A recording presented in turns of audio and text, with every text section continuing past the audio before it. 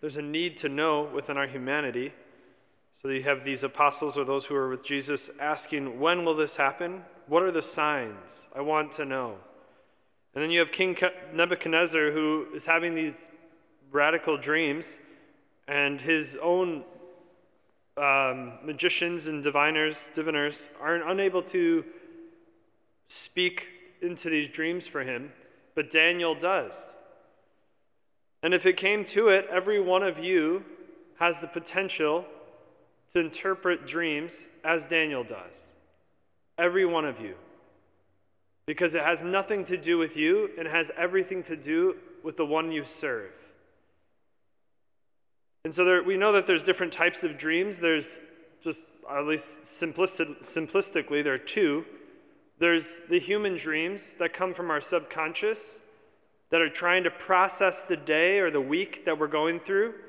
Oftentimes we find ourselves maybe stressed, and so we're processing that at night.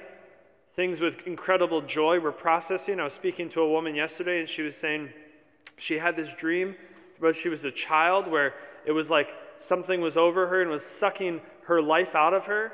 And she realized that there were people in her life, her parents primarily, who didn't want her to enjoy life, that it was like they were sucking out the joy from her.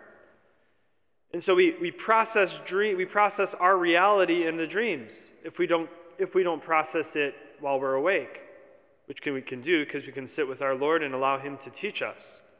The other type is that comes from heaven itself, that God permits dreams or shows us dreams or shows us situations or circumstances that we couldn't have possibly just been part of our subconscious, but he is speaking into us.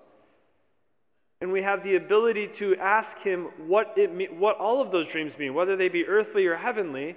We have the ability to ask him, what does that mean? And then he has the freedom to say, I'm not going to tell you yet.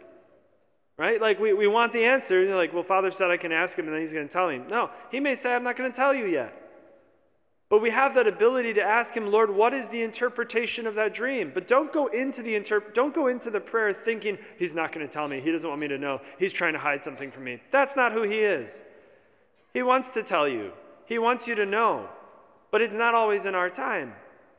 But asking him, Lord, what does that dream mean? I've had this dream consistent over the years and I don't know what it means. And well, maybe it's just a coincidence. It's not a coincidence. But it is worth asking him, Lord, what does that mean? I need to sit with him and I need to let him begin to show me what it means. He'll interpret it for you.